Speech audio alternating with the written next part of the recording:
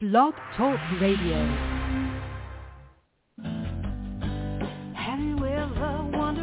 Welcome to MindShifters Radio with the Forgiveness Doctor, Dr. Michael Ryce. I'm Jeannie Ryce, your co-host. We also have co-hosts Dr. Tim Hayes and Michelle Pichet. We will share with you the wisdom of the first century Aramaic internal process of forgiveness. We offer tools and support 5 days a week. We will support you in building a solid foundation within yourself to live in pure love, in Aramaic, Rachma. Michael is the author of the book, Why Is This Happening to Me Again? For more information about the forgiveness process, please visit www.whyagain.org. And now, welcome to the show, MindShifters Radio.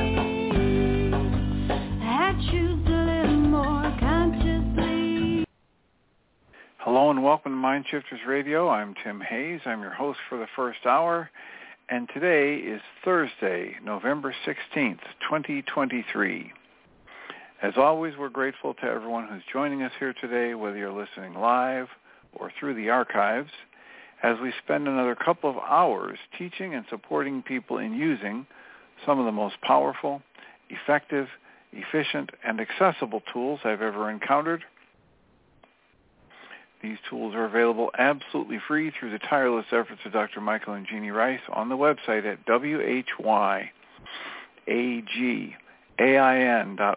If you go to that website and click on the two words that say Start Here in the upper left-hand corner, it will take you to a page where you can download and read Chapter 24 of Dr. Michael Ryce's book. His book is titled, Why Is This Happening to Me Again?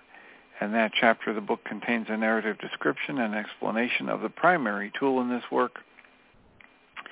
That tool is called the Reality Management Worksheet, sometimes called the Reality Management Wake-Up Sheet. And it's a tool I've been using to great effect for 19 years to improve the quality of my life and of most of my relationships, and to turn any negative emotional experience I have into part of the infallible guidance system that each and every one of us has been given. You can also download the actual worksheet process itself. It's a simple PDF file. Click the link, download it, print it off, copy it as often as you'd like, and use it over and over again absolutely free. You can also go to your App Store and type in the three words Heartland Aramaic Forgiveness. And if you do that before you're done typing the word forgiveness, you'll see the glowing heart icon. If you tap on that, it will let you download a completely free and private app. That app contains the Reality Management Worksheet. It contains an abbreviated version of that worksheet process, and it contains a copy of the Dragon and Klingon game, which is a wonderful way to introduce these tools to even younger audiences. We help people do all of that soon and often, primarily because it tends to improve the quality of people's lives the more they actively apply these tools in their lives, and secondarily because it tends to prompt comments, questions, answers, and testimonials. If you have any of those to share with us, we would appreciate you doing so by giving us a call at 563-999-3581. If you call that number and press 1 on your phone, it'll put the little icon of a hand by your phone number. I'll be able to turn on the microphone and announce you by your area code. And if you're listening on the archives or you just choose not to call in live, you can send us an email. You can email me at tjh@mindshifters-academy.org. And you can email Jeanie at jeanie@whyagain.org. That's whyagain.org.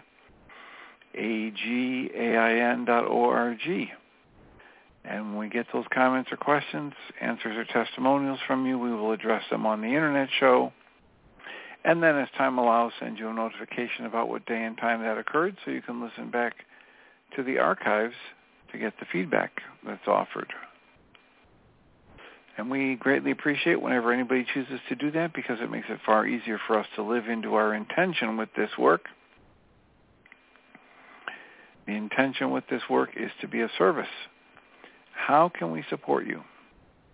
What is on your mind? How's it landing for you that we're working back through the way of mastery again this year?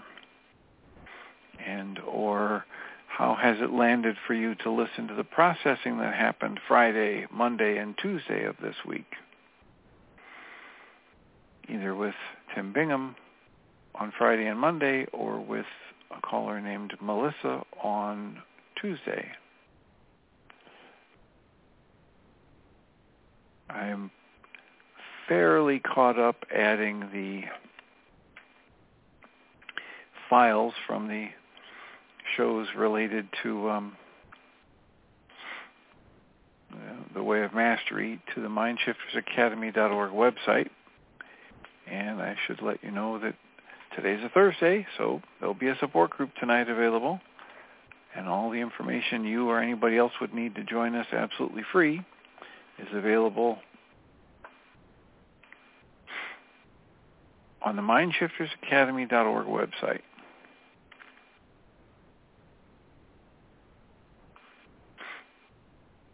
And also on that website, you'll find a special page for the files of the first 3 lessons in the Way of Mastery that we've been reading this year. And as of now, I'm leaving in the processing that happened Friday and Monday and Tuesday, although that might get moved to a separate page in the future. But it's right there on the page, top of the menu, for the Way of Mastery with commentary in 2023 and 24.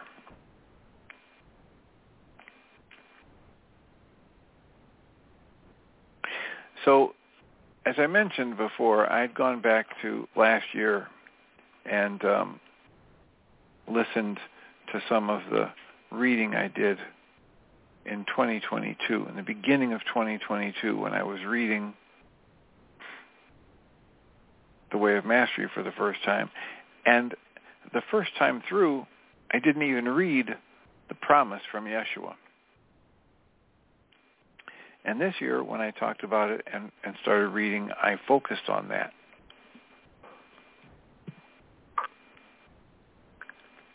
I focused very clearly on what jumped out at me, that right here, before they actually begin the Way of Mastery text, Yeshua writes, I promise you this, that if you become wholly, totally committed to awakening from the dream of separation, the dream that you've dreamt since before the stars began to appear in the heavens, and if your one desire is to be only what your Creator created, then put down on the altar of your heart. Do this with every breath. Put down everything you think you know and everything you think you need, and learn to look lovingly upon every place that fear has made a home in your mind. And when you do that, the correction will come. The healing will come. The integration will come. The realization that we are all one. The dream of separation will end. And it says, regardless of how you experience it, whatever unfolds in your life after that will be the correction, will be the stepping stones you need to take you to where you say you want to be, back to the awareness, moment to moment, with every breath, of your connection to your source. And once that happens, it'll seem like you never dreamt the dream. There might be some faint memory, some thought that somewhere you must have dreamt a dream, but it will be such a faint echo that it will leave no trace upon you.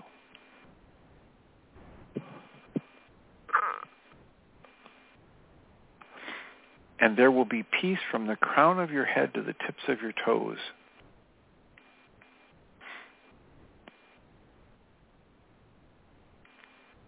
And that, to my eye and ear, is almost verbatim the reality or the process of forgiveness from the Course in Miracles where it says, open a curtain in your practice. Drop everything you think you want, your trifling treasures put away, and leave a clean and open space for the Christ mind to come.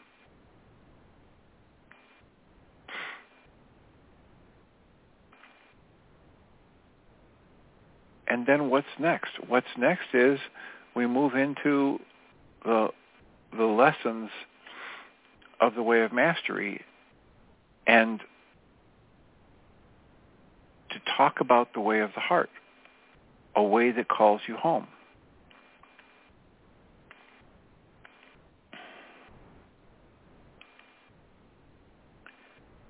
And it says very, very clearly,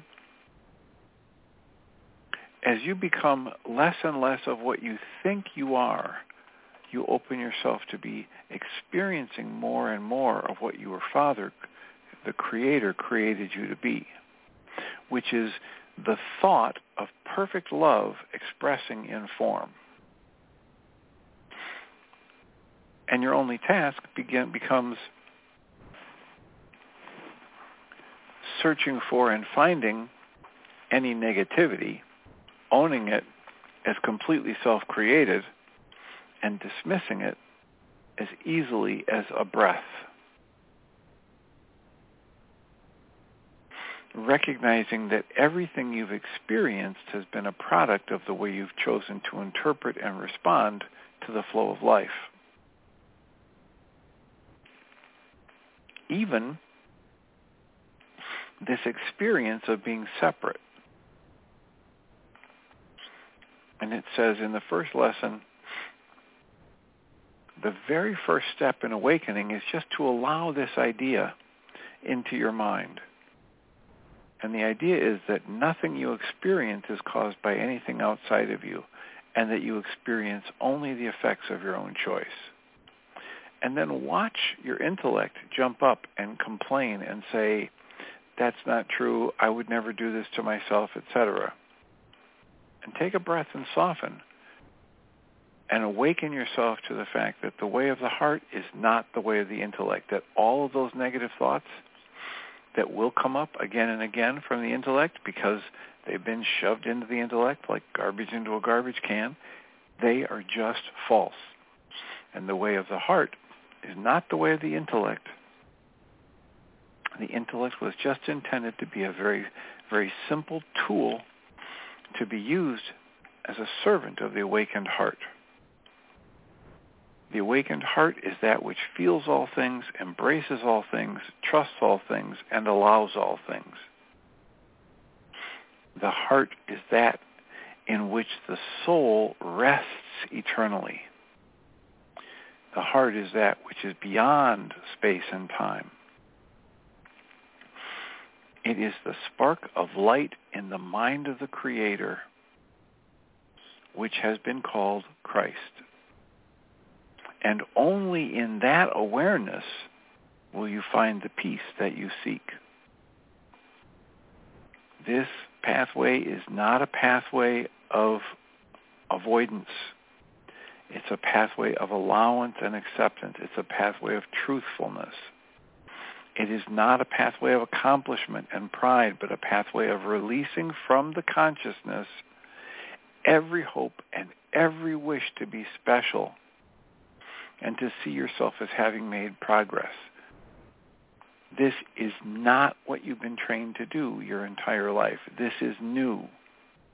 This is fresh. This is clean. This is wide open.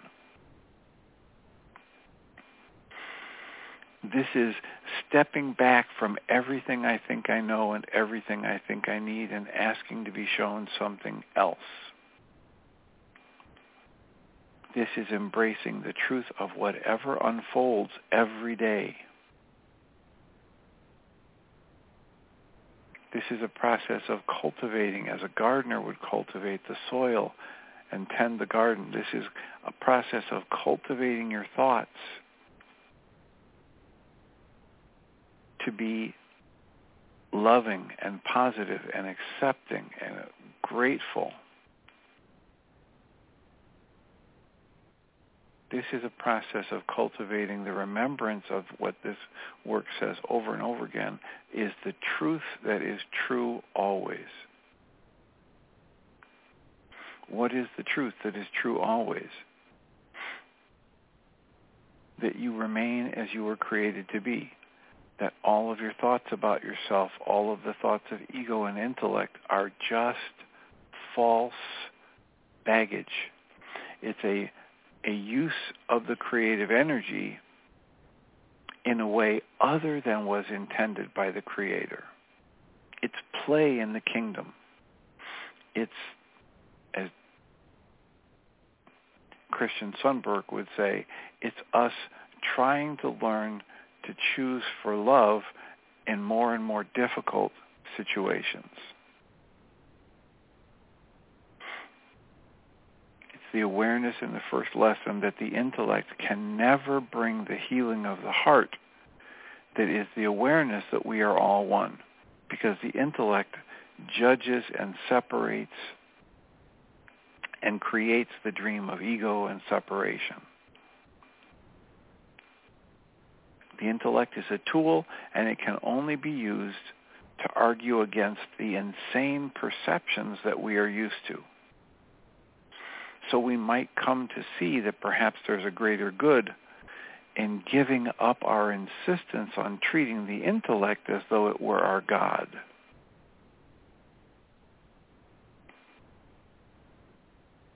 And lesson 2 goes deeper, goes more right into from the title of the lesson, you create your experience.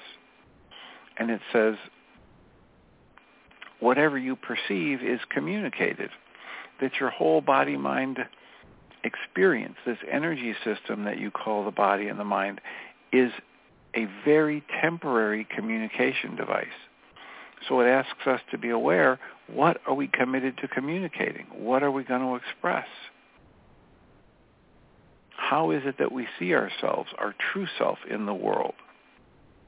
And waking up to the fact that everything we say and do is communicating to the world around us what we believe is true about ourselves.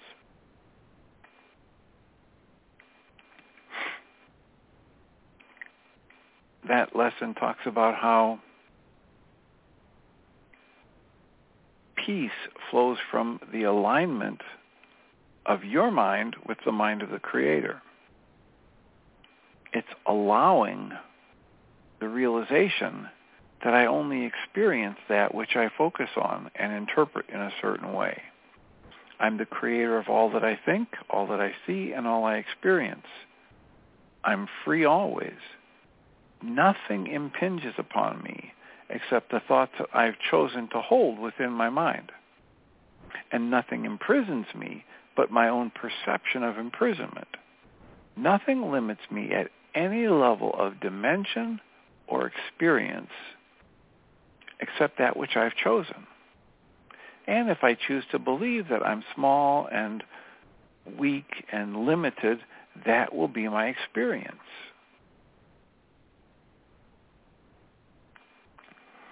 If I choose to look at something I've thought or done or said in the past and judge it as bad or wrong, that will be my experience. If I choose to look on everything that I've ever heard, seen, thought, felt, said, and done as just me as a soul being at play in the kingdom, then I create a very different experience. Lesson 2 tells us mastery arises from innocence. What about the possibility that we could experience whatever arises without losing our sense of spaciousness and innocence within us? We could have the building crumbling around us, we could have the bank account be empty, and still just be wide-eyed, innocent, allowing, accepting, trusting, and having the peace flowing through us that comes from knowing that our mind, our spark of consciousness rests right alongside the Creator as we are experiencing that. Lesson 2 calls us to remember that what we decree is and that the first two axioms need to be practiced by us so that we can start building on them. What are those first two axioms? They're stated this way. I am created as the Creator created me to be. I am free. And nothing sources my experience but me in each moment. Nothing has an effect on me whatsoever except for that which I choose to allow to affect me. Axiom number 2, I need do nothing. I choose what I do. I need do nothing, and therein lies the source of this freedom, this thing we call free will. And there's an exercise at the end of the lesson which says, choose something that you do every day, something so ordinary, utterly ordinary, that you're convinced it holds no power and no spiritual meaning whatsoever. And begin with that simple thing, whether it's brushing your hair or brushing your teeth or stretching when you get up in the morning.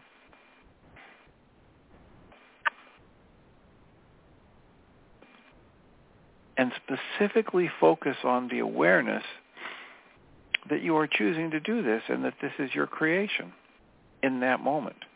And as you do it, whether it's pouring a glass of water or making a piece of toast, do it focused on how this is your creation.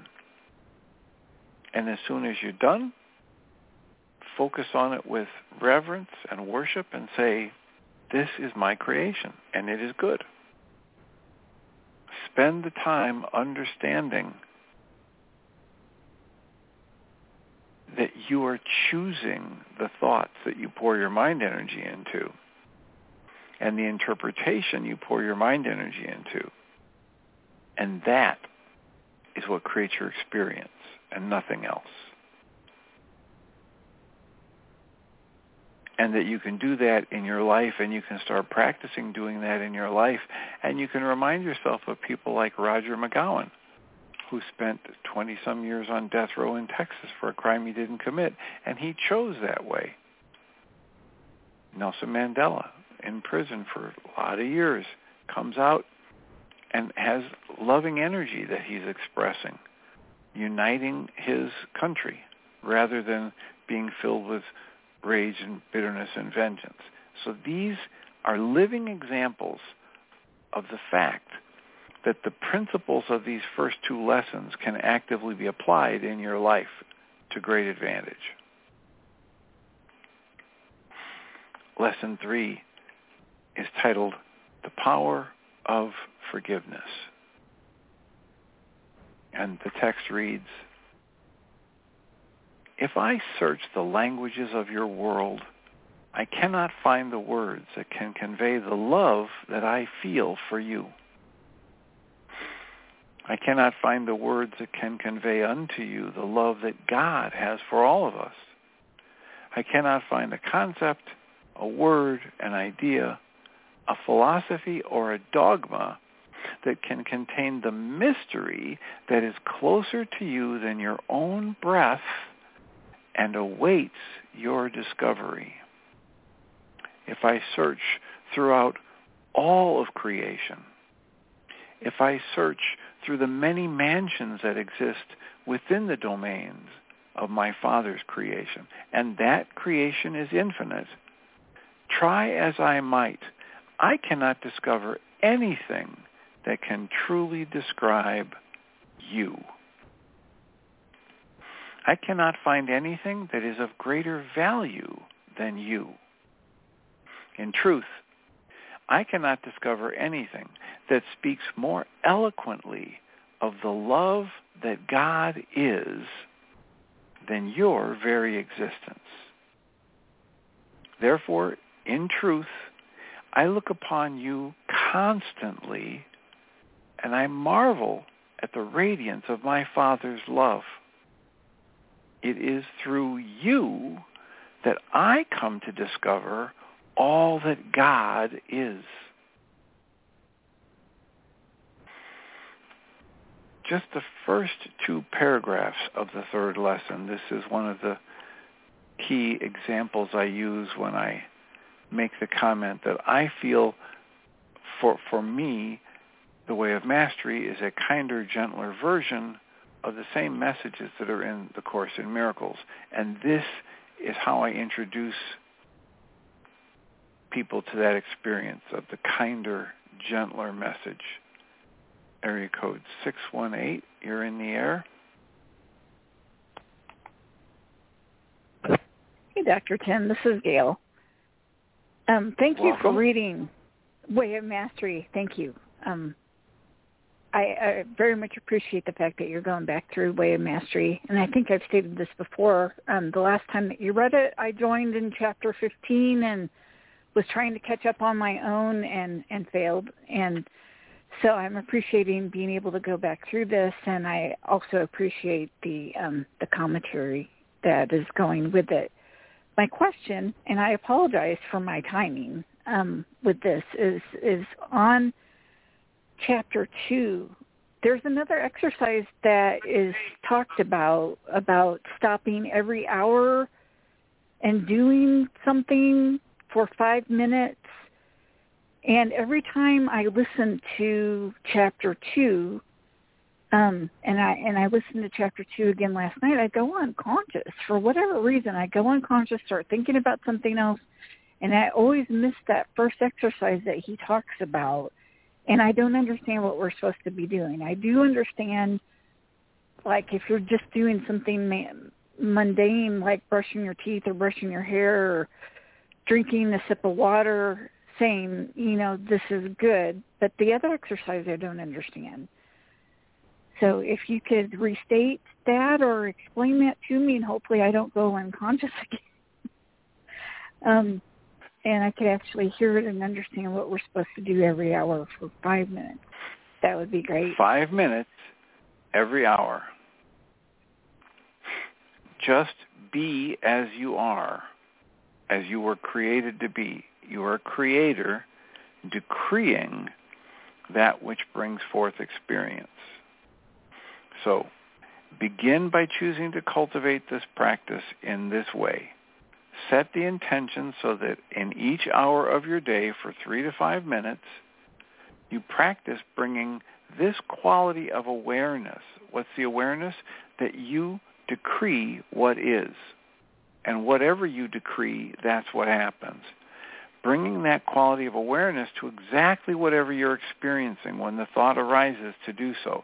So you find yourself walking into the grocery store and the thought arises, oh my gosh, I've decided to be here. I've made the decisions throughout the day to put me at this place in this time walking through the parking lot toward the grocery store. I've created being here. 5 minutes, 3 to 5 minutes every hour, just wake up to the fact that what you decree is, that you only experience what you've chosen to experience. The rest of that paragraph says, so where does the thought come from? Imagine you're going through your day and you've been hustling and bustling about, going to your work or your office, you've talked to friends, you've bought groceries, you've done all these things, and then all of a sudden in the middle of that process, the thought appears, oh, wait a minute, I'm supposed to focus on being aware that I am literally the creator of what I experience. And then just spend 3 to 5 minutes in that awareness. That's the exercise. And when you practice doing that, you'll never again say to yourself, well, I'm really here just because I have to be, or I'm just doing this because it's what I have to do, or I'm doing this because so-and-so made me. That's the exercise you're referring to. And it says then, take the words ought, should, and must out of your vocabulary. Write them on a piece of paper, read them, feel the vibrations of them, and then burn the paper.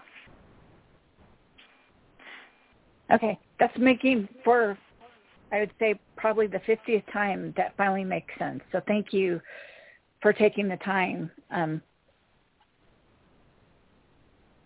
I will mute myself. Okay, and it's I need do nothing.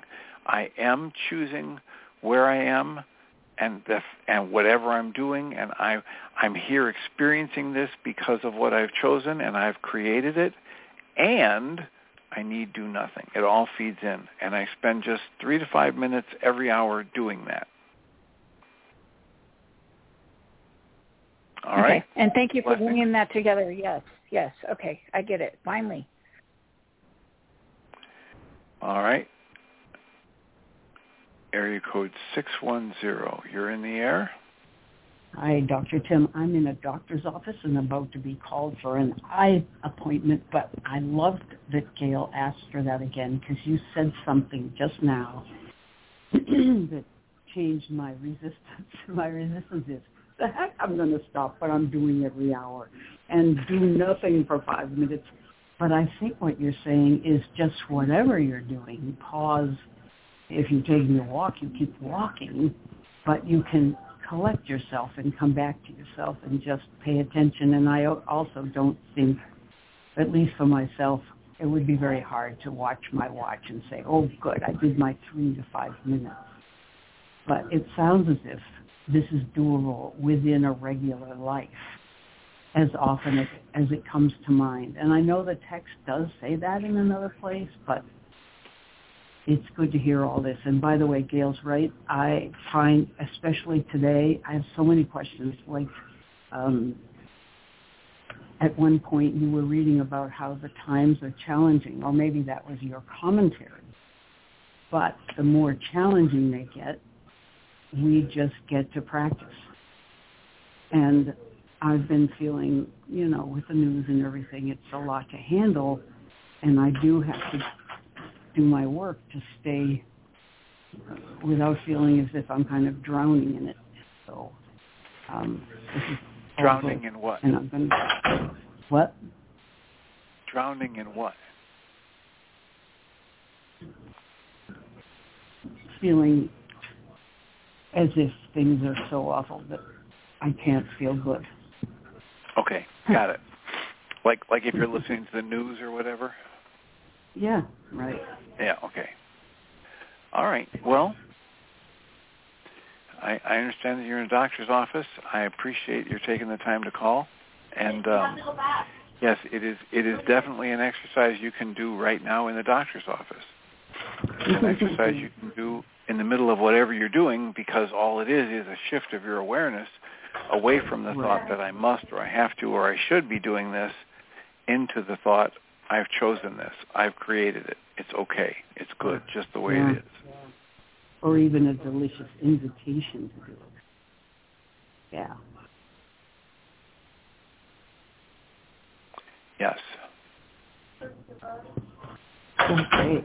Well, I'll keep listening until they call me, but I better get off the phone. All right. I will mute you so you can listen in, and we'll come back to what I was reading here in the third lesson. So this is all based on the idea that we're choosing this pathway. We're choosing to shift the focus of our attention from the intellect to the heart space. We're choosing to wake up to how, as we choose any thought, any interpretation about life, that literally creates our experience of life in that moment. And building on that, we're now going to take a look at the power of forgiveness. And I just read the first two paragraphs that say, that end with the thought, it is through you, it is through me and you and each of us that we come to know all that creation is. The text continues, when I walked upon your earth as a man, I began to realize that the greatest gift that I could ever receive, try and think about this now.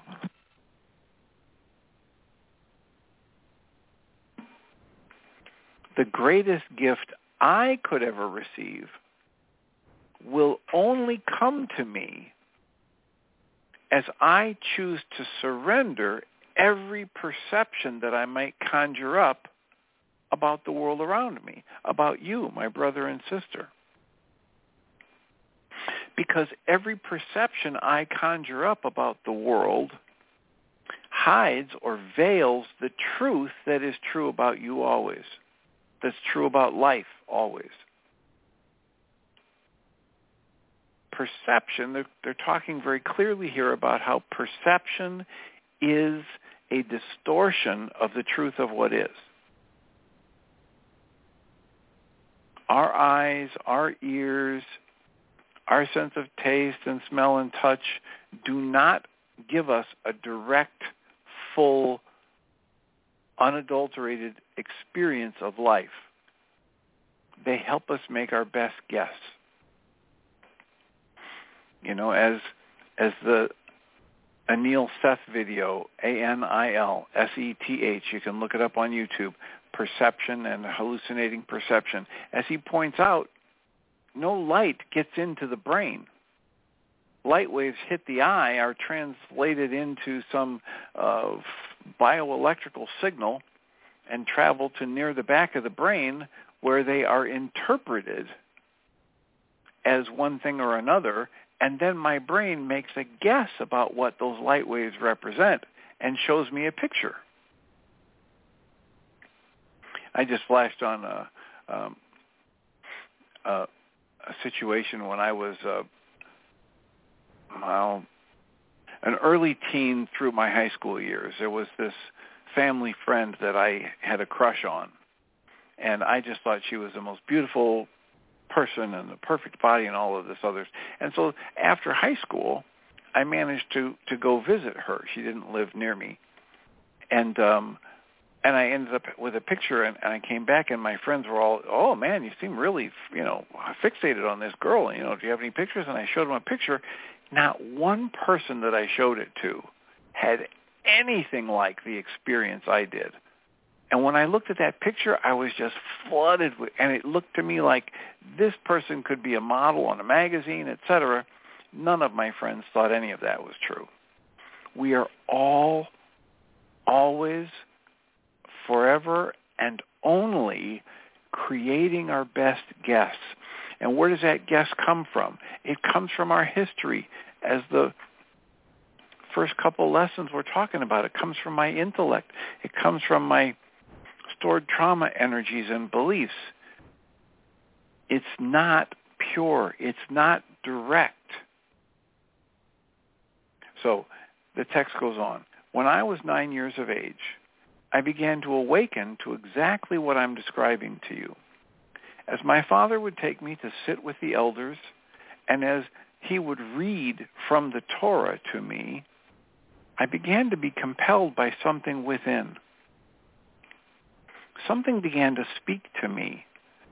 Something was telling me that underneath all of the perceptions that I could create of another person, there was something radiant and shimmering that was waiting to be discovered. I began to feel very different from my peers. I began to be preoccupied with inner things. When I listened to the elders speak, I would often feel as though I had drifted far away from where they were. Pictures would come to me. Thoughts would come to me. And feelings would come to me that I did not understand, that I had not assimilated into my being. But something began to compel me. How might I discover to see only that shimmering radiance?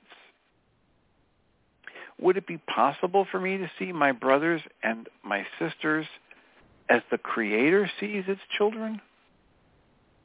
I discovered that the way to see with the eyes of Christ begins with the acceptance that I, as a creator, as being created in the image of the Creator, I literally choose every experience and I call it to myself. and that I create the veils through which I view creation.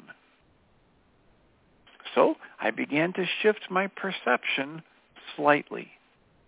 I began to be seen as someone who was rebelling against the teachings of my Essene elders, for I began to move away from striving for God and striving for perfection, and I began to cultivate within myself a process of allowing.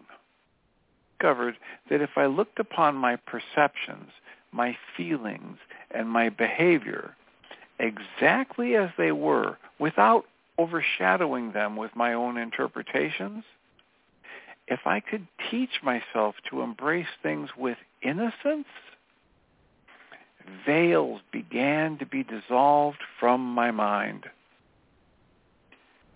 For when I was 9 years old, I had already learned to be fearful of thinking, speaking, or acting in a way that was not in conformity with the prevailing wisdom of that time, even within the Essene community, which had become rather rigidified.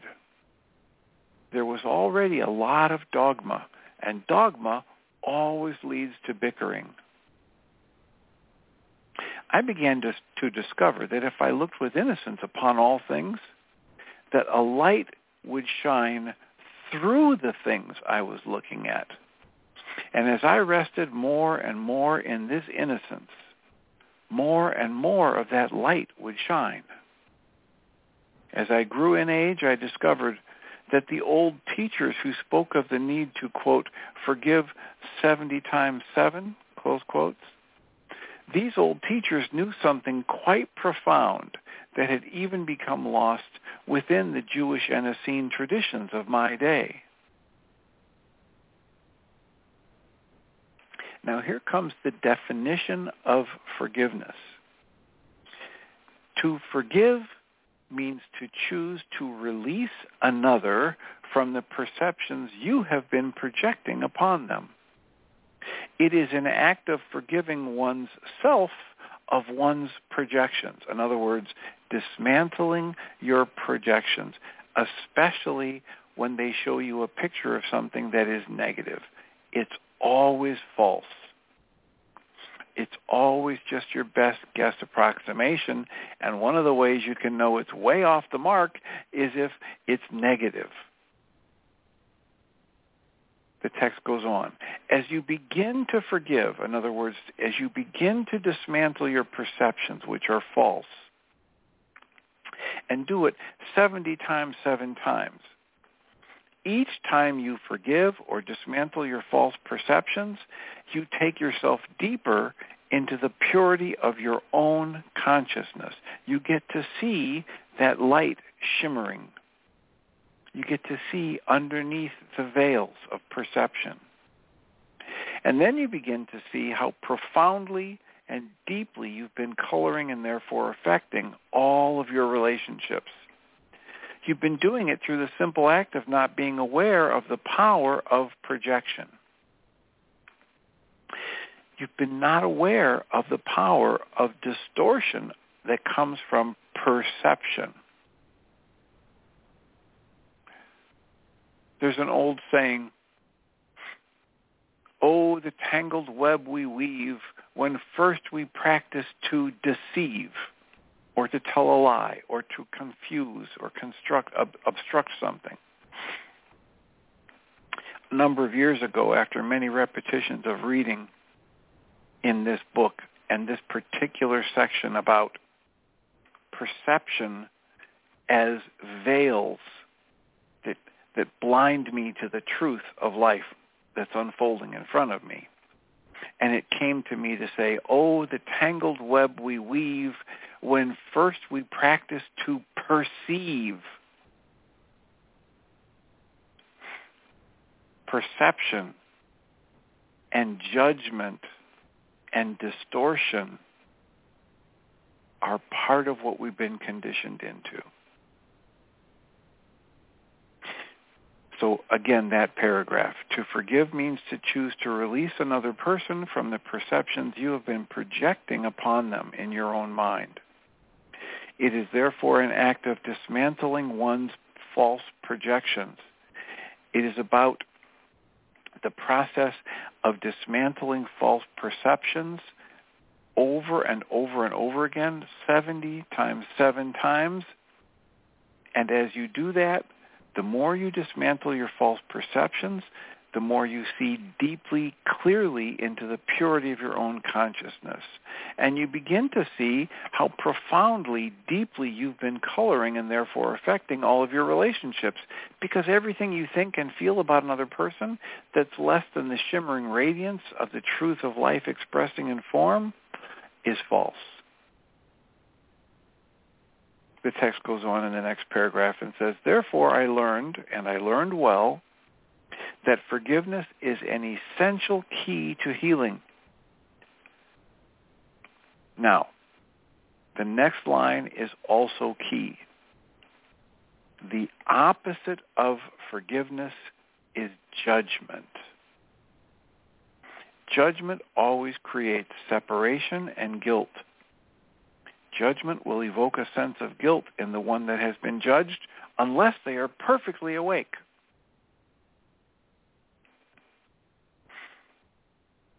Forgiveness, as the opposite of judgment, is allowance, acceptance, surrender, trust, not creating a perception and then fighting within your own mind or with somebody else to try to prove that your perception is right or true.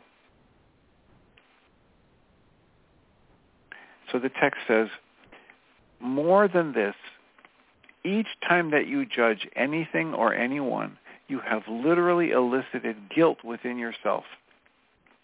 Because there is a place within you, yet still, that knows the perfect purity of your brother and or sister.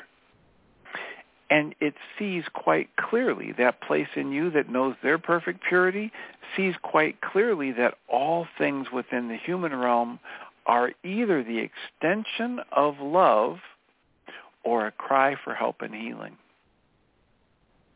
There is only love. There is only the creative energy expressing in form. And when we, as human beings, are aware of our true nature and acting from it, people around us feel that and experience it as an extension of love, an extension of the creative energy. If we're not aware of it and we're acting from some judgment or contraction or fear, all that is, for anybody who's awake, it shows up for them as a cry for help and healing. It doesn't show up as an attack.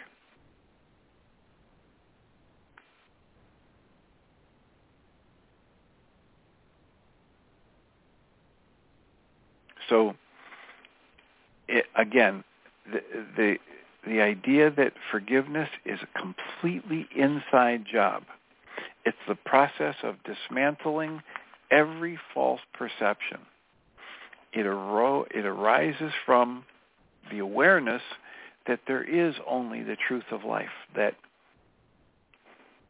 this energy that we call love, the energy of creation, the flow of life, is what every one of us is using to create our experience of life, and we're using it in the process of creating our perceptions and perspective.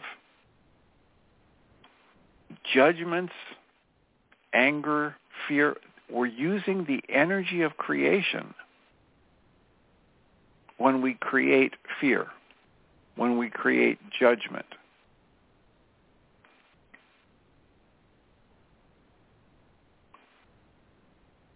And we're free to do that. We're free to continue to create the energy of fear. We are free to continue to judge. We can create the energy of contraction and anger and hurt. And what we're using to create all of that is the energy of life, is the energy of creation, is the energy of love. And the system is built so that there's an automatic feedback mechanism within us to just wake us up, to alert us to the fact that, hey, we've just created this. And if we don't like the experience we created, in the next moment, we're free to take a breath, shift the focus of our conscious awareness, which is that creative energy that Michael calls mind energy, and begin again. Choose again, as Diederik Wolzak would call us to. Refocus, just like the archery term sin, right? You're off the mark. The scorekeeper yells sin, readjust, take a better aim, try again. What if everything you experience coming from one of your brothers or sisters is either the extension of their true nature as love or a cry for help and healing? What if your true nature as love can't ever be chipped, dented, rusted, faded, or broken in any way? So you're perfectly safe in each moment to allow whatever happens and breathe and soften and see everything that comes out of one of your brothers and sisters, any other human being, to see it as either the extension of love in form, clear and pure and strong, or a cry for help and healing. What if you have been given all that's needed to resonate healing, to start with you, that alchemical process of transformation, of transmutation of energies, by simply shifting the focus of your conscious awareness away from thoughts of attack or fear or defensiveness toward thoughts of extending your true nature as love.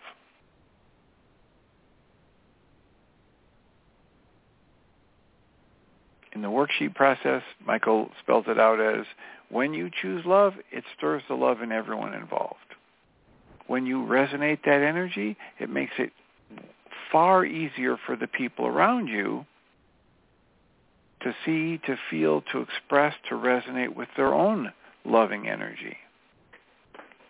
You don't make them be more loving because they have a choice to make too.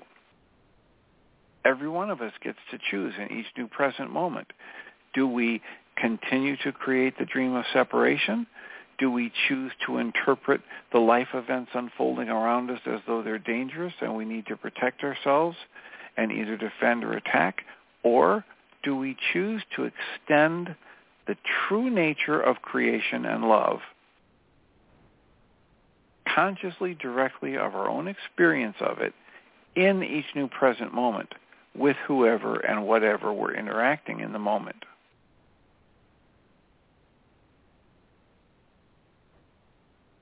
That's the invitation of this work. In the first two lessons, we get introduced to the concept that we are actively creating our experience of life. And in the third lesson, we get awakened to the fact that every time we create something that's less than a direct conscious experience of that loving energy, we can undo it. And that's the process of forgiveness. Has nothing to do with anyone or anything outside of us. It has to do with us creating a perception of something that's less than love. And once we create a perception of something that's less than love, it's within our prerogative, it's within our domain of experience, our dominion, to change that. And so, once again, another source, the Kabbalah manuscript, the Course in Miracles, and the Way of Mastery all say that forgiveness is about an inside job of removing conclusions and perceptions that are off the mark from my own energy system. It has nothing to do with pardoning somebody else or trying to get anybody else to change or trying to get anything in the world to change. It has to do with the understanding that we are creators and we are creating our own perception of life each moment. And once we create any kind of a perception of life that is unpleasant or unsavory, we have the option in that next moment to choose again and create differently. And that is the forgiveness process, the removal of everything that doesn't belong from our energy system, the removal of false perceptions, the awareness of the power of creation, that we strengthen our awareness of that by engaging in these exercises, that we take 5 minutes every hour and just wake up to the fact that wherever we are, whatever we're doing, is the result of what we've chosen to do to bring us to that point. And however we are experiencing it is a result of the interpretations that we're choosing and placing upon that event or series of events or the person in front of us in that moment.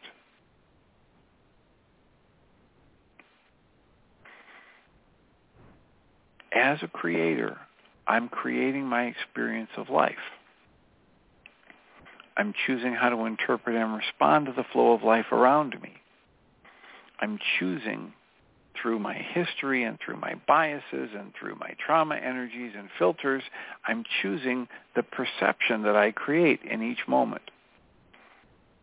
And if I wake up to that role of creator, I wake up to the distortion in perceptions that keeps me from seeing the truth of life unfolding as the beauty of creation itself unfolding, then I can take a breath and change it.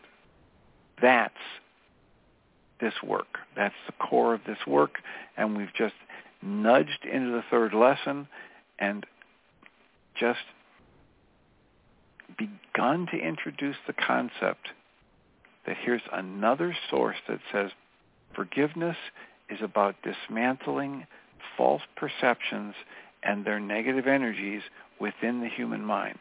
And you're the only one that can do that for you, and I'm the only one that can do that for me. And that it is completely safe to do that because your true nature can't be chipped, dented, rusted, faded, or broken in any way. You are whole and complete just as you are. Nothing of value can be taken from you, and nothing of value can be added unto you.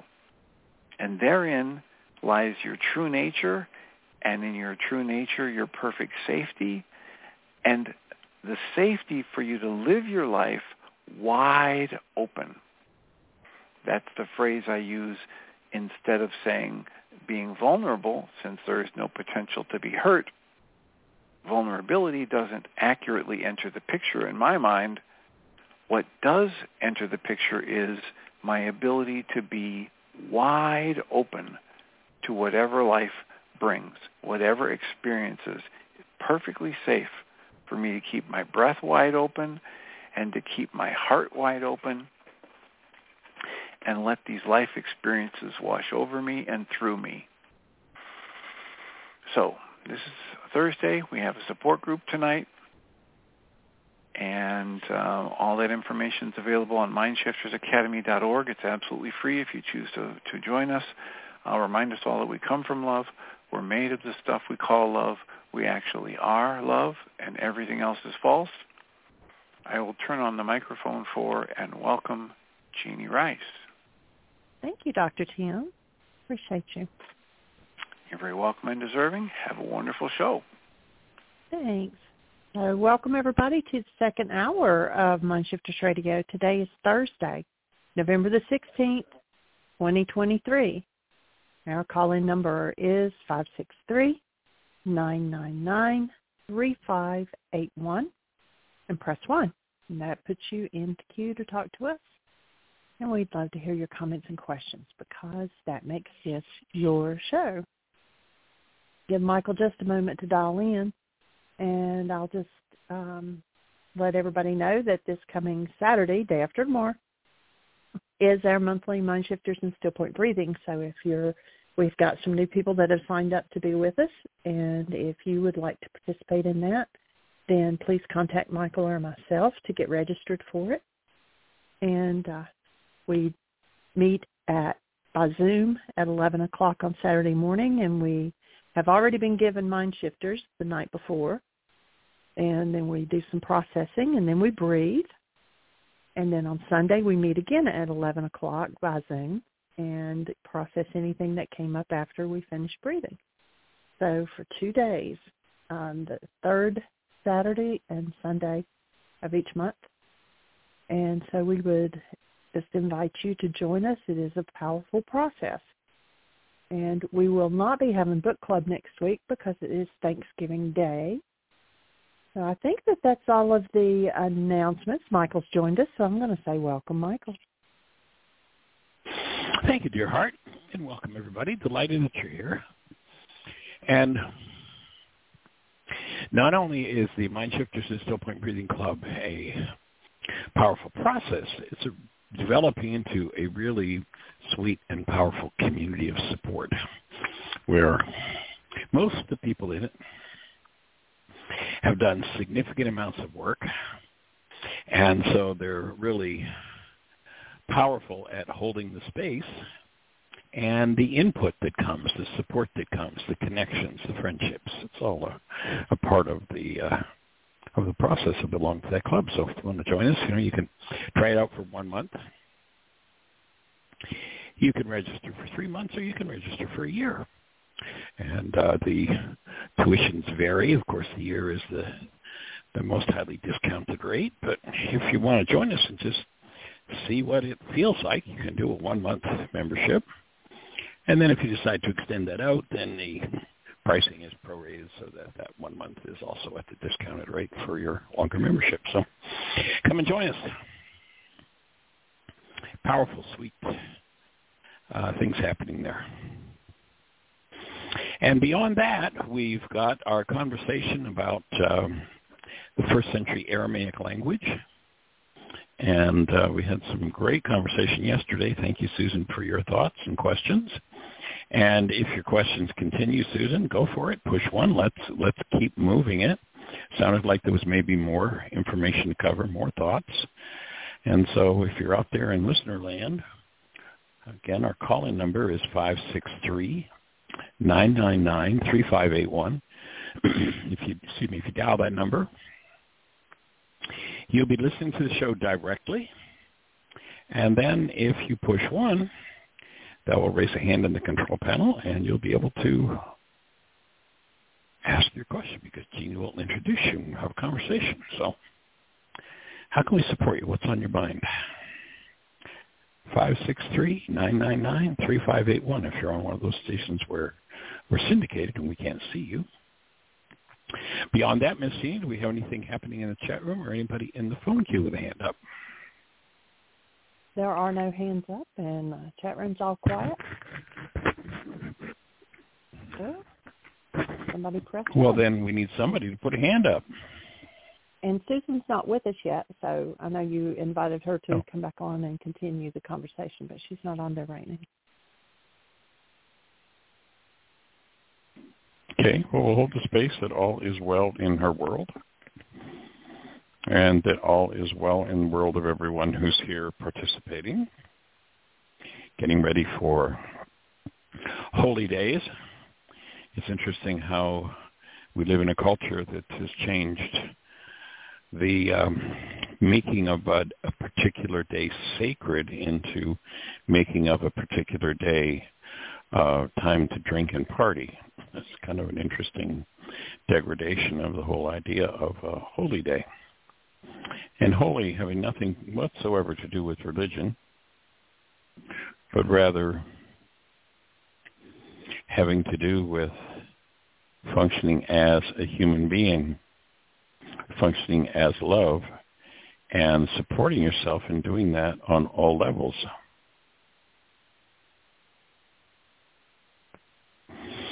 Came across a quote from Carl Jung recently that I hadn't looked at in some time.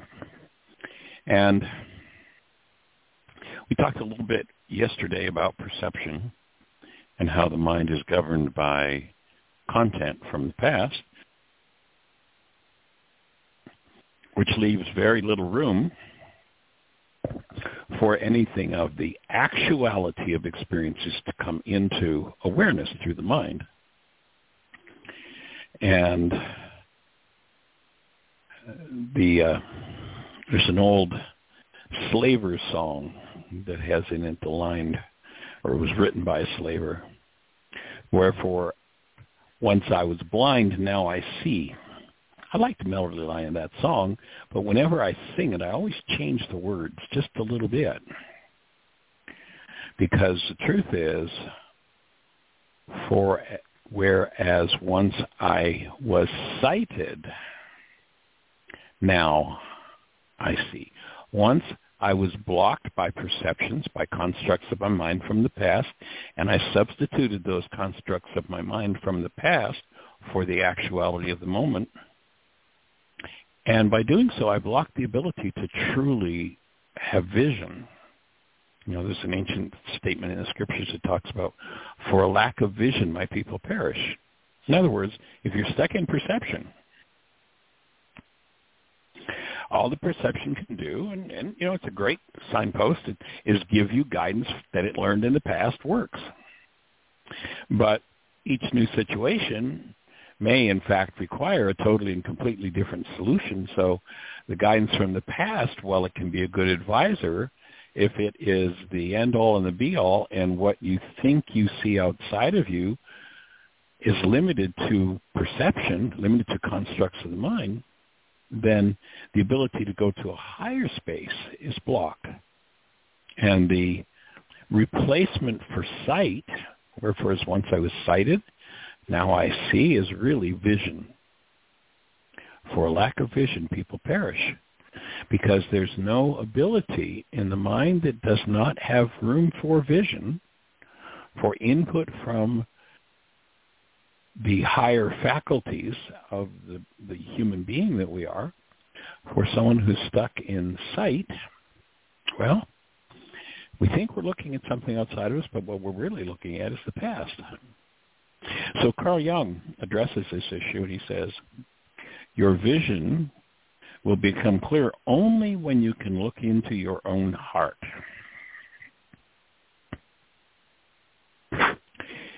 And your own heart being, again, tying in with the idea of the unconscious, who looks outside dreams. So here's probably the greatest psychiatrist of all time, the greatest analyst of all time, and he's saying, who looks outside dreams. Now, we know that through the eyes, there's no looking outside. We know that what we call sight is actually a picture kind of painted on the inside of our eyeballs by perception, by the mind. You know, there is no way on God's green earth that you can see out through your eyes. It's just not possible.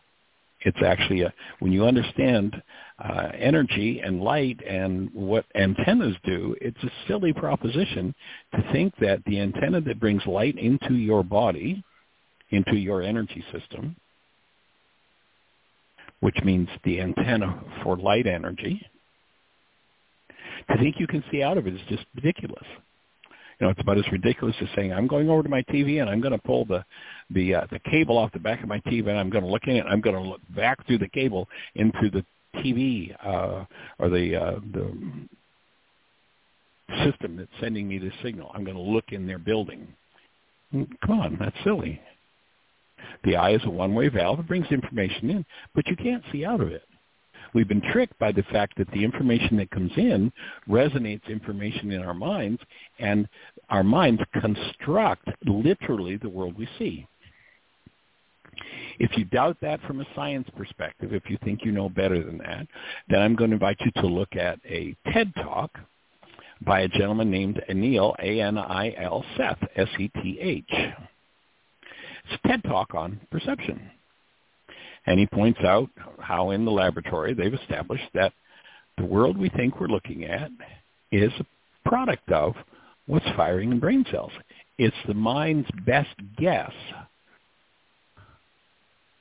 based on what's resonated inside of us trying to inform us about what's going on outside of us.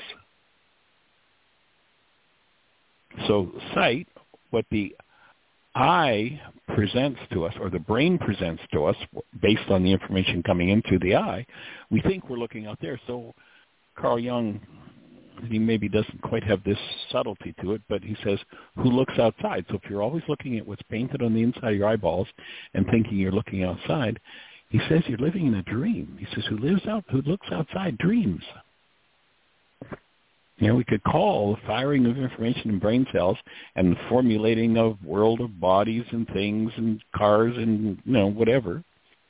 We could call that a dream very, very properly. That's all it is a mind presenting its best guess about what's going on out there. One other scientist classifies it as an icon. You have a phone, and on your phone there are icons. The icon is not the thing that's in your phone. You've got your email, and there's a symbol there for email. Is that your email? No, it's just an icon. It's just a symbol. Listen to Course in Miracles. It says, you live by symbols. Give a symbol for everything you see. That is, your mind creates a picture for every bit of information that comes in via its senses. And in particular, in this case, we're talking about the eye. And so everything that the mind spews up is a dream. Some of the dreams are useful. Some of them are not so useful. The way you tell if your dream world is based in corrupt data is there some form of hostility or fear. So that's the first half of the statement. Who looks outside dreams. Who looks within awakens. You get to awaken to the fact that there is content in your mind that's producing literally the whole world you see. It's not outside of you. And when you awaken to that fact, everything changes. And everything changes because then the pursuit of your life will become the acquiring of tools with which to clean up the world you see. And if the world you see holds in your physiology or resonates in your physiology some form of hostility or fear, then what your physiology is telling you, what your multi-generational database called a body-mind unit is telling you, is that there is corrupt data in the device that's generating the world you think you see outside of you. So what Carl Jung is very astutely saying is if you go in and start to clean that database up, you're going to wake up from the past. You're going to enter into a whole new world. And one of the number one features of that world when you're living there is that the presence of love is there. And that presence of love is what is designed to fuel your perception. That presence of love is designed to be that which fuels your cells, your body, your so-called body, your energy system. It operates, its power supply is that of active love.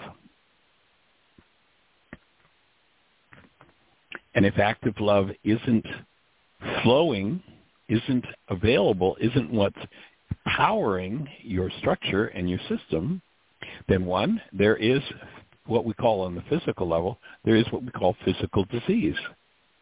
And two, there is always a corresponding mental disease.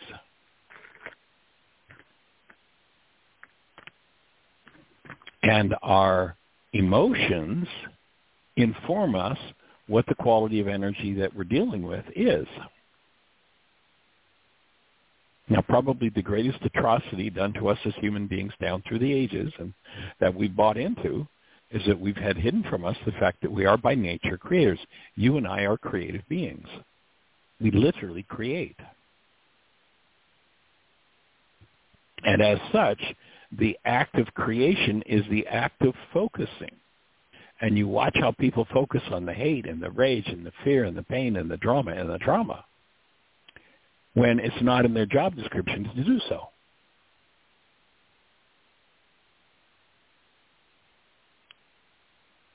If there's hate, if there's rage, if there's pain, if there's trauma being felt, the objective from the basis of one who's awake is going to be to apply the tool of forgiveness to remove the underlying distorted energies, the underlying corrupt data,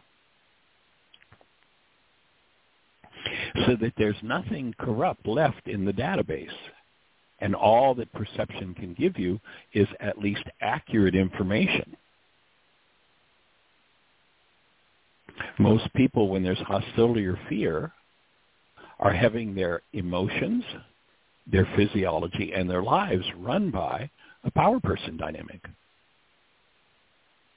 99.999% of the time, if you listen to someone who's having a conversation about their pain or their trauma, if you listen carefully enough, you'll be able to pinpoint exactly what their power person dynamic was. Now remember, a power person is a person who, 1, had more power over your life than you did, 2, was not functioning as love, and 3, you perceived it as survival. This is usually a situation between a parent and a child. When that occurs, when those 3 conditions are met, the child, when you think of that child, and it's usually something between a parent and a child, the energy system of the child opens wide. Once that survival decision is made, then the field opens wide, and it becomes much like a sponge and just absorbs every energy that comes to it. Literally, if the power person is dad or mom is raging, condemning, shattering the child,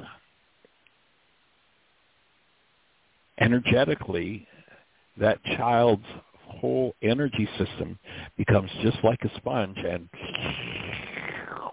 just sucks in every energy in the environment. That's why 10, 15, 20, 25, 30, 35, 40, 60, 80, 90 years later, somebody's speaking out of a language of trauma, a perceptual construct of trauma. You can pinpoint what the power person message was that's running their mind, that's running their perception, that's running their physiology, that's running their behavior and their emotions. And the first message that usually comes from a power person to the child is something along the lines of, you're broken. There's something wrong with you. You'll never make it. You'll never be successful. You'll never be good enough. And you watch how many times people revisit that and revisit that and revisit that, and they live in such fear and trepidation that that's going to be known about them. When what really needs to be happening is that person needs to be becoming conscious of their power person dynamic and removing it from their structures. And those power person dynamics are so deeply embedded because, generally speaking, they're based on thought disorders from 1,000 generations of patterned power person messages. They're so deeply embedded, it literally is right down to and including in the genes. And it takes committed work to route those things out and be finished with them. One of the places where those things tend to get played out, those messages tend to surface and get played out, is in the context of relationship. You will notice that if you think back about the times when your power person gave you derogatory messages, it was always 100% of the time when you weren't doing something that the power person wanted you to do, when you weren't fulfilling a goal that they had for you.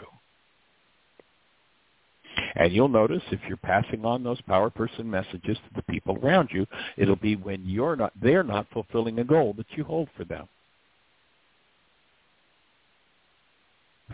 Now, here's one of the big challenges in relationship, is that, and we have a saying for it in the culture. I mean, it's just all across the culture. We have two people who are, quote, unquote, in love.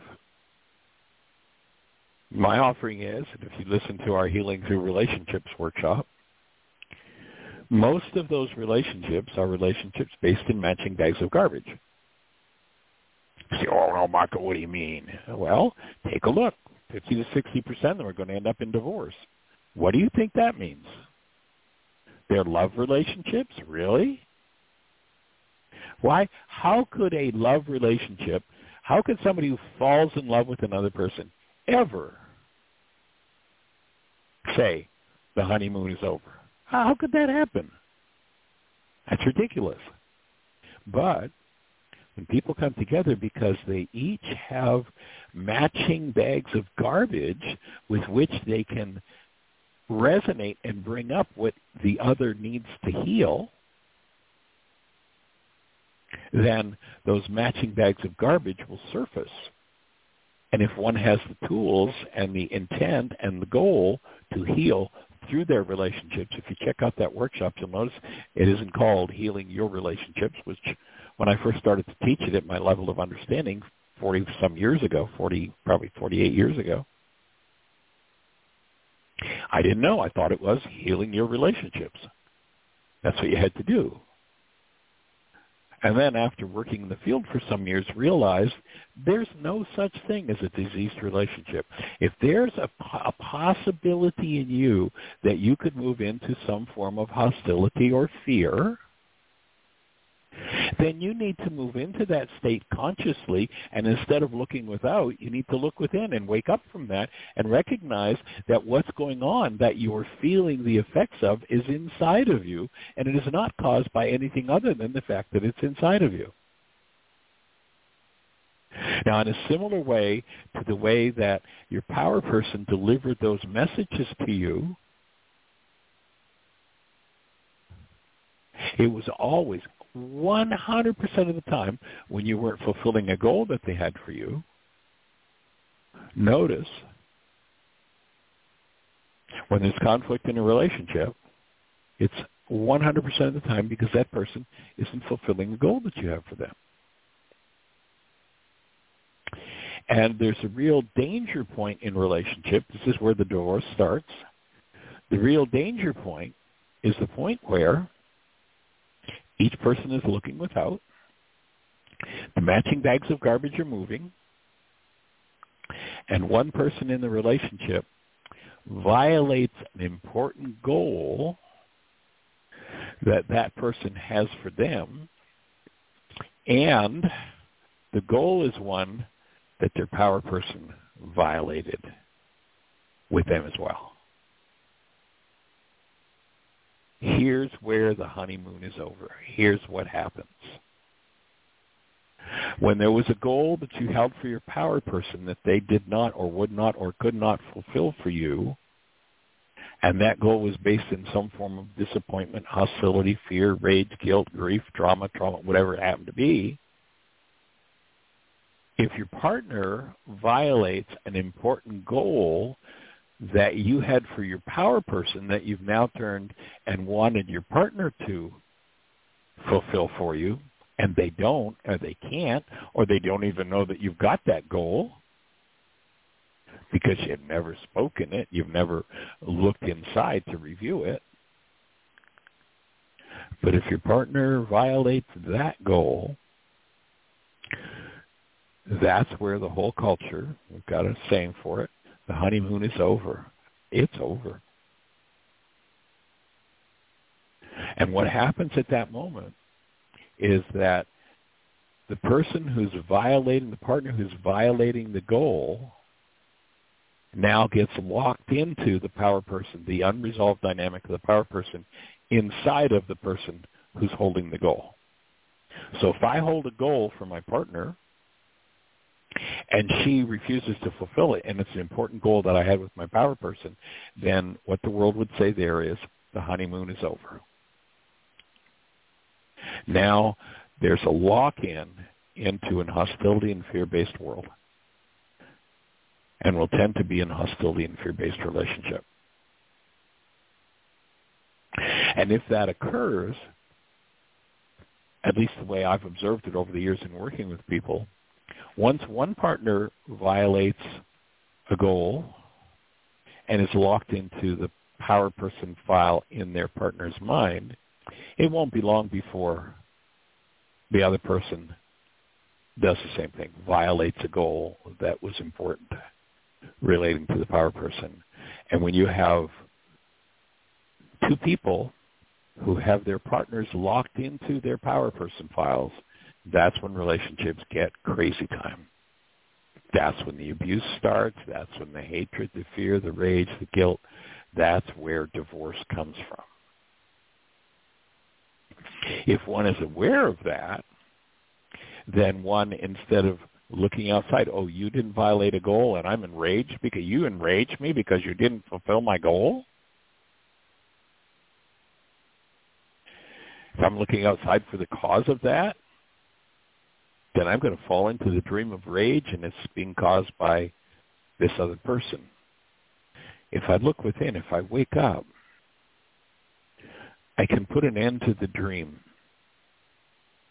I can, with the conscious use of forgiveness, disconnect my partner from my power person file, free them from it, and the repeated pattern of the unresolved dynamic with my power person.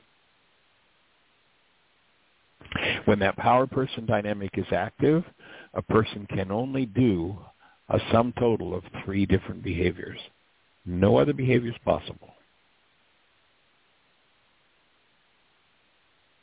And the behaviors that they'll do, and I'll just invite everybody, if you haven't heard this information before or if you're hearing it in a new way today, I'll just invite you to take a look at your life and see if this fits for you. Here are the 3 behaviors, the only 3 behaviors possible for someone who has not gone inside themselves, understood and resolved the power person dynamic. And they all relate to behaviors that were done in reaction to, in relationship to, the power person. The thing that determines which level of behavior or which set of behaviors is active, the thing that determines that is the level of stress that one is under. There's a thing in the mind we call in our Laws of Living course the automatic decision system. Decisions are a process of resonance. If I say don't think about the color of your car doesn't think, oh, I think I'll answer red or blue or green or whatever. The mind just resonates, whatever content's there, and if red is the answer, then the mind spews up red. That's a decision. It's not a choice. A person under the spell of the unresolved power person dynamic is run by decisions based on that power person dynamic. 3 levels of stress. When there's little or no stress going on, notice what you do, what your automatic decision system prompts you to do in the way of behavior and language and actions, is you do whatever it is that you did to get along with your power person.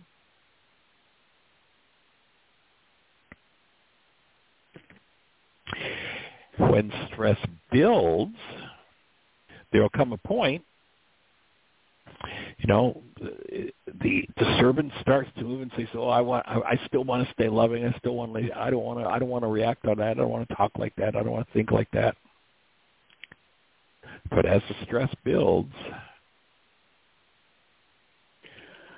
a shift takes place, and now the automatic decision kicks into where it forces a person to behave in the same way they behaved when they were in resistance and survival to their power person. So elevated stress go from what they did to get along to what they did to resist and survive. And then the 3rd level, this is where the honeymoon is over, is when someone gets ultra-stressed. They'll curse themselves for doing it afterward and say, "Oh, I never want to do that again." And they won't do it again until the next time they're ultra-stressed. And then when they're ultra-stressed, they'll do whatever it was their power person did to them that they hated the most. They'll even do it against their own will and choice, kick themselves all the way, down the lane and back because they did it. But because they are thinking that the problem is without, they're, quote unquote, as Jung said, they're looking without. If they look within, then they can awaken from that dynamic. Those who look within, Jung says, awaken. They start to see that the prompts for the pain and the trauma are simply following the generational patterns of the good old family feeling.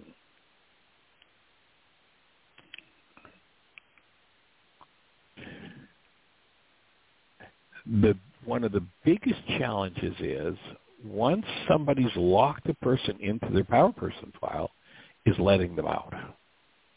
It takes a significant amount of internal work. It takes a significant amount of looking within. Now, you watch the average person when they're under stress, and what are they doing? They're shouting and screaming and out there about what the problem is and how somebody else is doing it to them.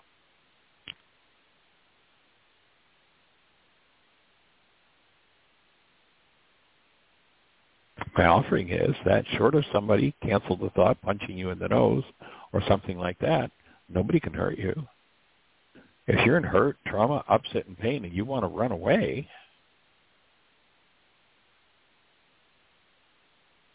could what someone else says hurt you? Is that even possible? No, that's ridiculous. That's a dream. Could someone else speak the right words or point out the unresolved power person dynamic inside of yourself around which you carry all of that unresolved hurt and never want to face and never want to deal with, and that's why you disappear or you drug or you alcohol or you overeat or whatever it is that's your drug?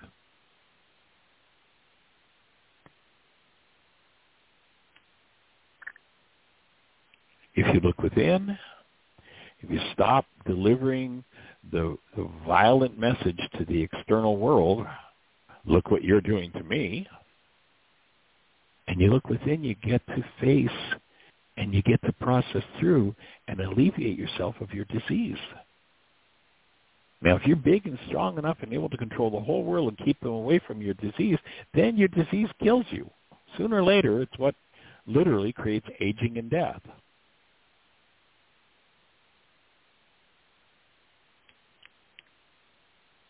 But if in those moments where the stress is up and the chips are down and you're ultra-stressed, you can look within rather than thinking that the problem is without. You know, by the age of 4, virtually everybody in this culture, it's so prevalent, virtually everyone is a card-carrying member of the one world religion of blame. What I'm experiencing is all everybody else's fault. You got to quit that church, because that church, one of the criteria of membership in the church of the one world universal religion of blame is that you're focused outside, that the problem's out there. And whenever you're looking out there, you are in a dream. In fact, you're not even looking out there, but you're pretending that what's firing in your mind and the picture world that's being developed there and the emotional world, you're pretending that it's outside of you. And that's a total, complete dream state. If in those moments you can breathe, shift out of the one world universal religion of blame and start to speak responsibly about what's going on inside yourself. You know, there's an easy way to measure it. There's a conflict, and you walk away. And when you walk away from the conflict, you've got this conversation in your head going on about them and what they did to you and how the problem is all theirs. The whole conversation is about somebody else. That's a codependent relationship. That's a power person dynamic. The retraining is, the replacement for that is, if I have a conflict, I want to train my mind to walk away, if I'm going to walk away, having a conversation about myself and what's going on inside of me, about looking within. Now I get to wake up from the projection that all the problems are outside of me, and if I could just control and change everything and everybody else, then I'd never have to feel this again. Well, the bad news is if you get to control it and you can keep everybody from ever touching again, then literally that will be the energy that will physiologically cause you to age, suffer, and die. And you're not designed to age, suffer, or die. None of us are.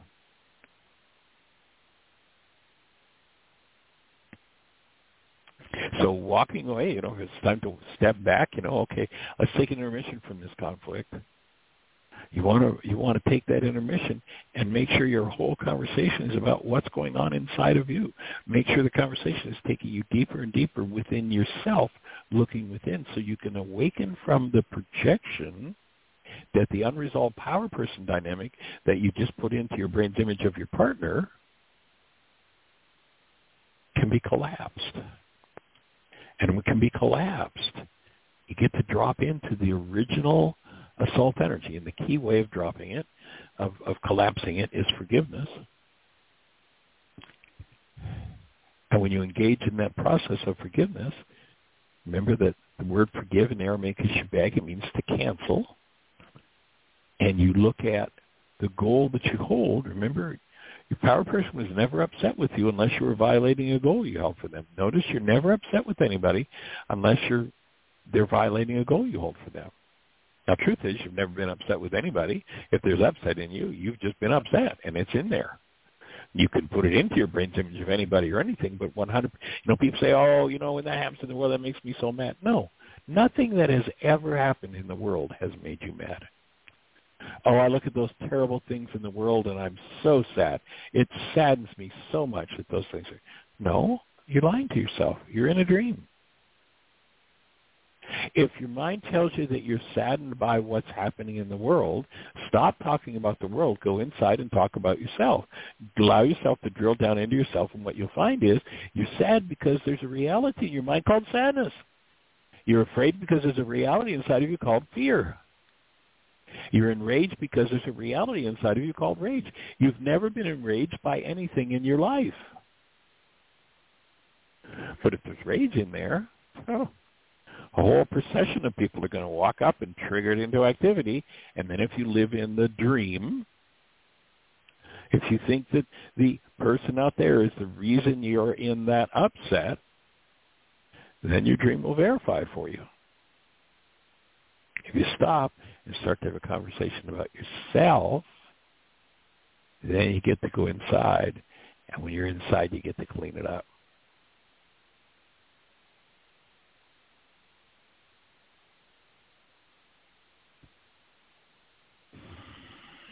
When you do that, the vision becomes clear. Another level of functioning of the human possibility becomes available to you when you stop looking outside and you step in and awaken. A whole different dynamic begins to happen. And the reason we're here having this conversation is to support the understanding of that principle, and then to offer the tools that empower people to move to the next level, to move into that space of the truth of who we are as human beings.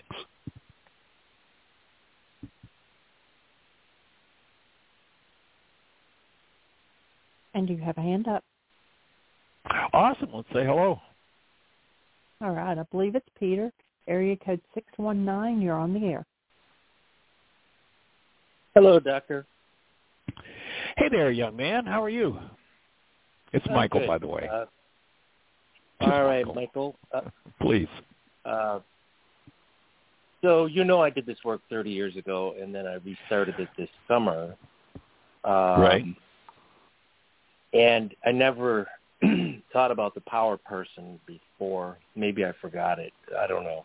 But been thinking about it a lot lately, and the power person in my life, for whatever reason, couldn't always keep their word. They couldn't deliver on what they promised for some reason. Not habitually, just enough that became my pet peeve for the rest of my life. Of people. I got it. I hear you. So when... Isn't it interesting? Yeah. Isn't it interesting that recently you shared with me what, the current events are and the issue going on, and isn't it interesting that the person involved couldn't deliver on their word? Yep. And there's multiple people involved. that aren't delivering on their word. Multiple reasons for each person. Some, I believe, well, I know are malicious. Some are, it's just whatever happened. They didn't know. So remember the piece of the puzzle. Remember the piece of the puzzle where we talk about Marcel Vogel's Delaware camera with which he could take a picture of the high energy waves that leave the mind when we think a thought. So literally, when brain cells fire, it sets up a literal, measurable energy wave, and that energy wave communicates about what it is we want to create in our lives. So just based on what you shared with me, just to be aware of, until you go within and clean that up, here's what the energy wave says. Here's what goes out over what we could call the psychic megaphone or the creative wave. Hey, world, I learned very early in my life that people, especially the important ones in my life, the ones that I trust, never deliver on their promises. And so, if you're one of those people who always delivers on your promises, stay away from me, because I need to heal this dynamic in me. So the only people I really want to connect with and get into deep relationship with, meaningful relationship, are the people who can show me and do it to me again. Because when you do it to me again, if I get out of the dream of blaming you and I drop into myself, I'll awaken inside and I'll clean that up. I'll heal that. As painful as it is, I'm going to be able to access every energetic dynamic of that original disappointment, that original power person dynamic. I'm going to get to breathe, soften, process through it, and dump it. And I'll say thank you for bringing me another person who could disappoint me and prove that people don't keep their word. So that would be, the long form of the psychic megaphone message that would go out over and over and over. And, if you look over your life, you'll probably see where that one has played out more often than you'd like. Yes. Continuously, actually. However, just notice how powerful you are. I mean, notice how many people you've been able to get to play that way with you. I mean, that's real power, I guess so. But recently I did go inside and I started looking at all of it, and then I made the connection only several weeks ago with your language on the power person. I guess I didn't really know that before, but Right. It definitely played out, and I looked inside, and then I looked at a very important person in my life, not the power person, but the one I tried to turn into the power person. Right. I looked at her, and I realized, wow, what a great person. And it's just, my entire picture of her changed. And we're getting along great. Now, it's called waking up. Yes, starting to wake up, and other things are happening, like job offers or whatever. So just all the dynamics are changing. That's the whole idea of the tools. Yep. And it's amazing how literally, when you think of it as an energetic dynamic, and as long as somebody holds a power person dynamic unresolved within them, the whole world comes in at them, literally, without a word being said, comes in at them on a particular angle.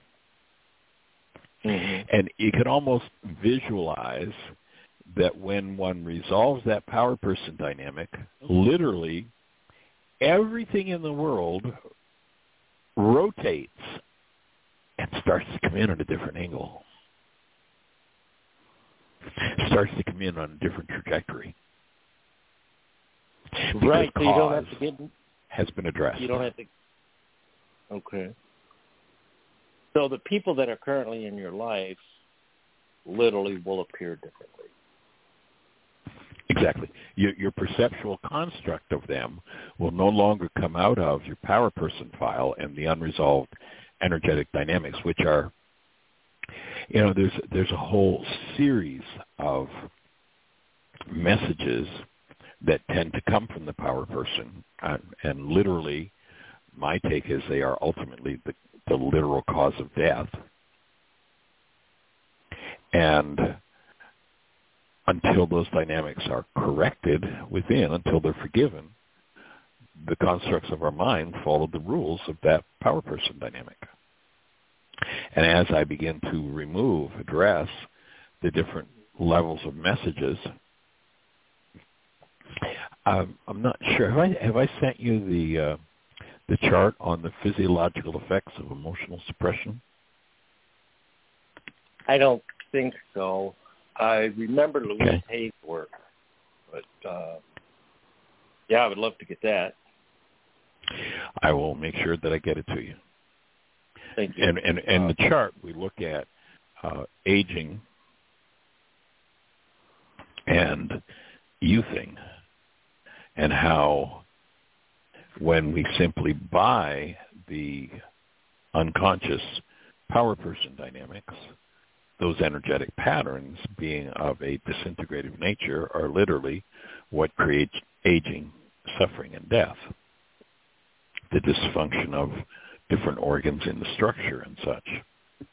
And when you start to address those thoughts, and basically the chart is just a pattern of what tends to happen and which organs are involved in the process, as you begin to step through those, then physiology changes, the whole creative process changes, and people, our perceptions of people change, so we live in a different reality structure because of what's at the root of our perception, and 2, the actual behaviors that people do change because we're sending them different instructions. Yes, that's happening right now. Sweet. Well, that's the idea of that intensive on codependence to interdependence, is to step through that and change the whole game. Yep. A quick question. Before I met you, 30 years ago, I was in a short marriage with someone who now I would look at, she was extremely narcissistic. Where does narcissism play into any of this? Well, it's pretty much all done with smoke and mirrors. What shows up in my mind as disturbing is a reflection of what I haven't resolved in me. What shows up in my mind that is aberrant behavior, but my physiology is at peace and I'm connected to love, I can then start to speak to the outside world and offer, maybe there's something to look at here. So the but same rules apply. When perception comes up and gives me a certain message, that perception first tells me about the content of my mind, and then may or may not be accurate about the outer world. Mm-hmm. Okay. Kind of like the good news and the bad news.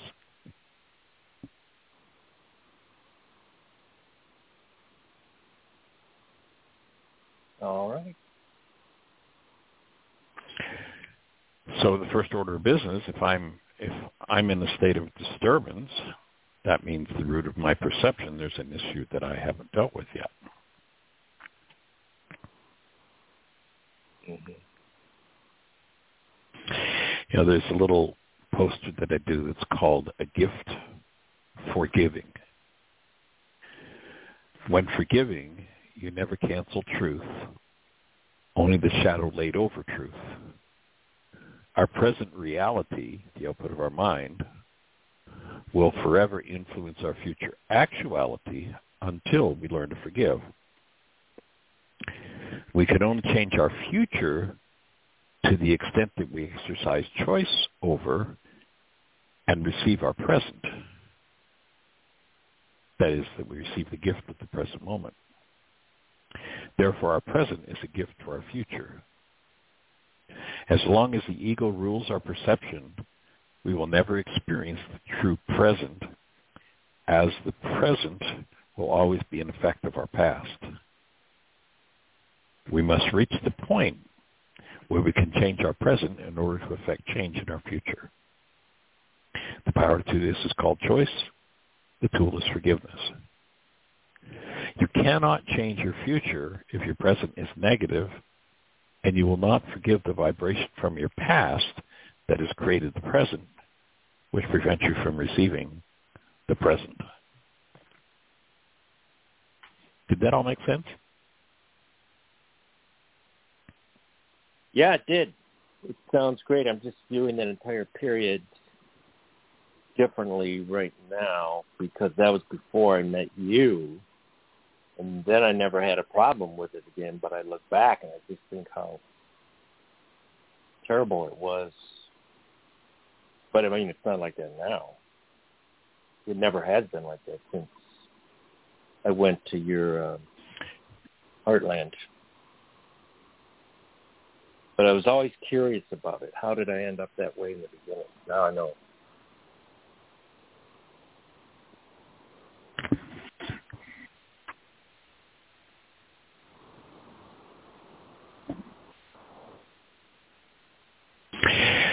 So, awesome work breathing with you. It's definitely an idea whose time has come for all of us as human beings. And to look at those power person messages is such a big key in cleaning up those past dynamics. Yep. And I just finished my avatar.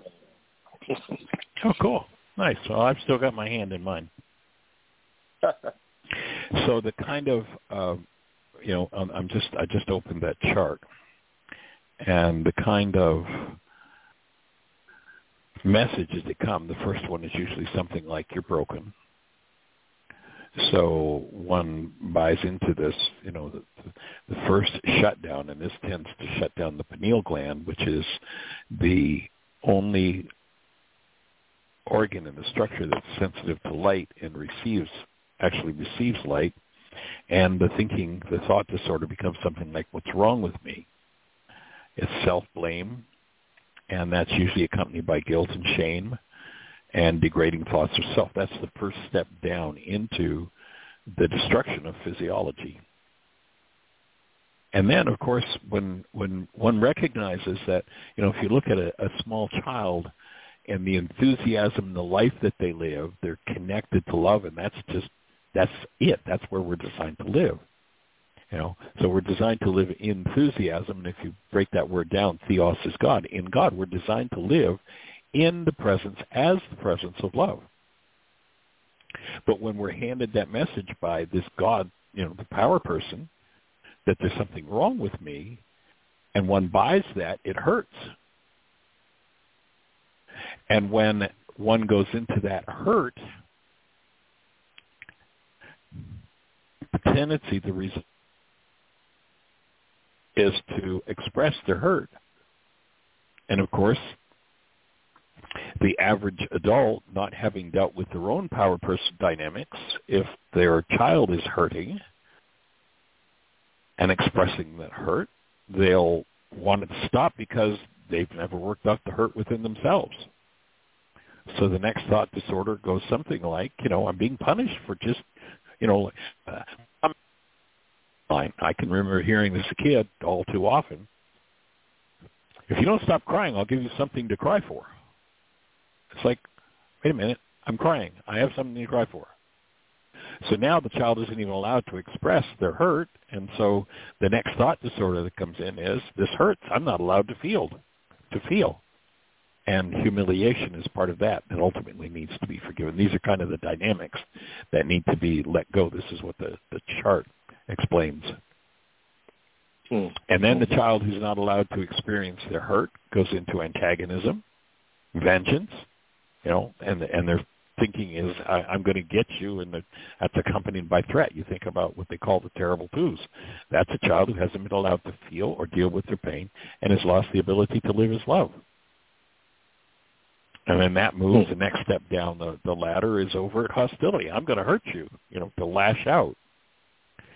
And, of course, if one lashes out and they're only, 22 pounds, somebody who weighs 280 pounds is going to come down on them and, basically take them apart. So the next step is, I've got to hide my rage or they're going to kill me. At that point, one tends to self-medicate with anger. That then moves to covert hostility. And covert hostility looks like, oh, Mom, I didn't mean to break your favorite lamp. That was an accident. Right. A way of expressing the hurt and the hostility that keeps it hidden. And then the next step down is, I'm terrified that I'm going to be hurt again. This is something that comes about in a lot of the religions, because the next step from that is, in order not to be beaten, abused, degraded, threatened, whatever it is, I have to do what I'm being told to do. And I'm not doing what I'm being told to do because I know why and that I want to do it because it's what I want to do. It's done for propitiation's sake.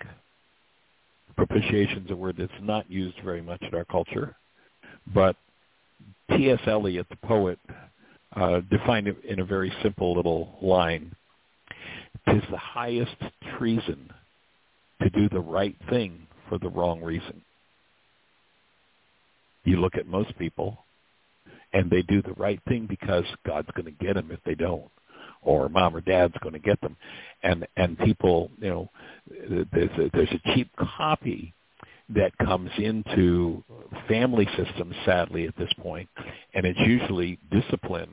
And the word discipline is interpreted as, I have to beat you up properly in order for you to grow up and be a proper human being.